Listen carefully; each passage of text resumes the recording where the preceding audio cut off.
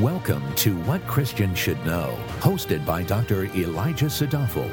This podcast equips you with clarity and meaningful answers about God, the Bible, and your Christian life. Now, here's Dr. Sadafel. Modern sensibilities tend to reject hell as a place too cruel, too harsh, and too mean to accept. However, what I will explain in this episode is why hell is totally and completely fair. Before I get into the specific argument, allow me to set things up. First, the Bible makes clear that the elect who have faith in Christ will ultimately go to heaven. It is also very clear that the non-elect who do not have faith in Christ will go to hell. The Bible also teaches us that saving faith has an intimate connection with saving repentance. The two are figuratively married, so genuine faith always comes with a genuine repentance. This is fitting, since all of God's children place no trust in the lies of sin, so by repenting, they turn away from sin and turn to the only trustworthy object of faith, Jesus Christ. Second, what characterizes those who go to heaven are those who are repentant. In Matthew 4:7, Jesus says, "Repent, for the kingdom of heaven is at hand." In Luke 13:3, Jesus says, "Unless you repent, you will all likewise perish." In Mark 1:15, he says, "The time is fulfilled and the kingdom of God is at hand. Repent and believe in the gospel." Third, what characterizes those who go to hell are those who are unrepentant. In 1 Corinthians 6:9, Paul asks, "Do you not know that the unrighteous will not inherit the kingdom of God?" Revelation 21:8 speaks of those who delight in sin and who end up in hell.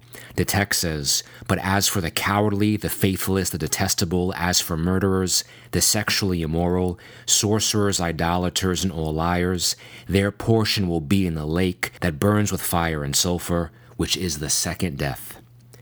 Note that being repentant does not mean sinless. It simply means that you are a changed being. You detest sin, you recognize your own sinfulness, and petition God for forgiveness. God mercifully and faithfully promises to forgive those who are repentant. 1 John 1:9 says, "If we confess our sins, he is faithful and just to forgive us our sins and to cleanse us from all unrighteousness."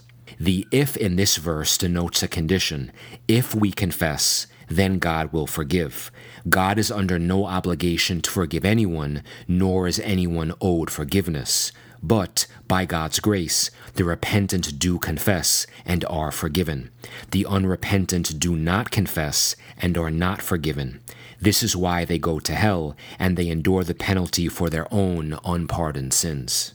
But here is the crucial thing to understand about the unrepentant.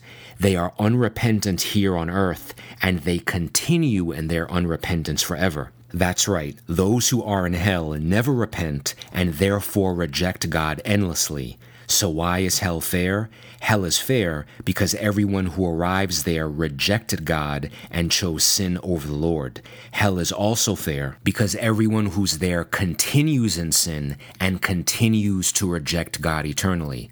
How do I know these facts? The Bible tells me so. In Luke 16, verse 16 to 31, we have a very unique text. There we are told about two men, the rich man and Lazarus. The rich man led a very comfortable life on earth, but died and went to hell. Lazarus lived a miserable life on earth, but went to heaven.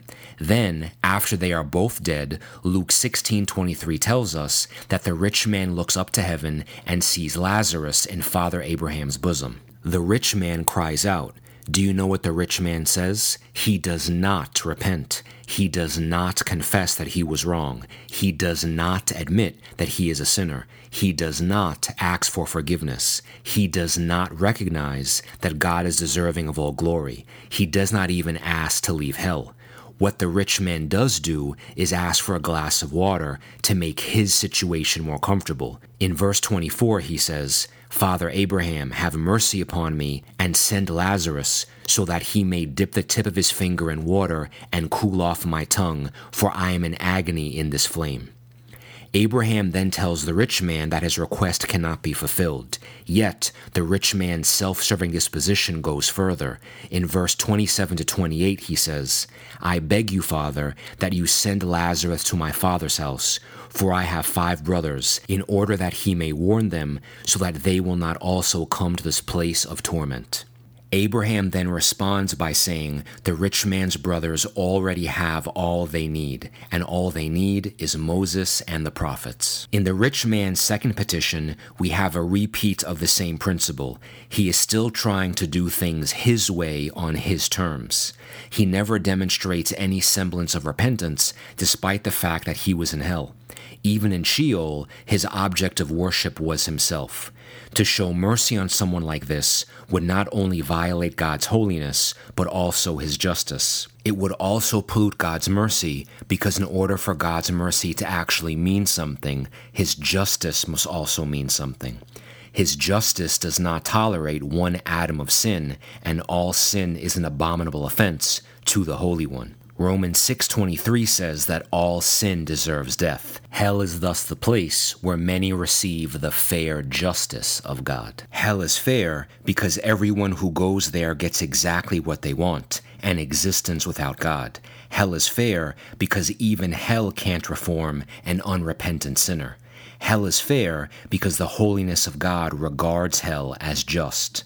On the other hand, heaven is unfair because everyone who resides there realizes they don't deserve to be there, but God still made a way through his Son, Jesus. Thank you for listening. For more valuable resources, including a bookstore and online Bible study, visit wcsk.org.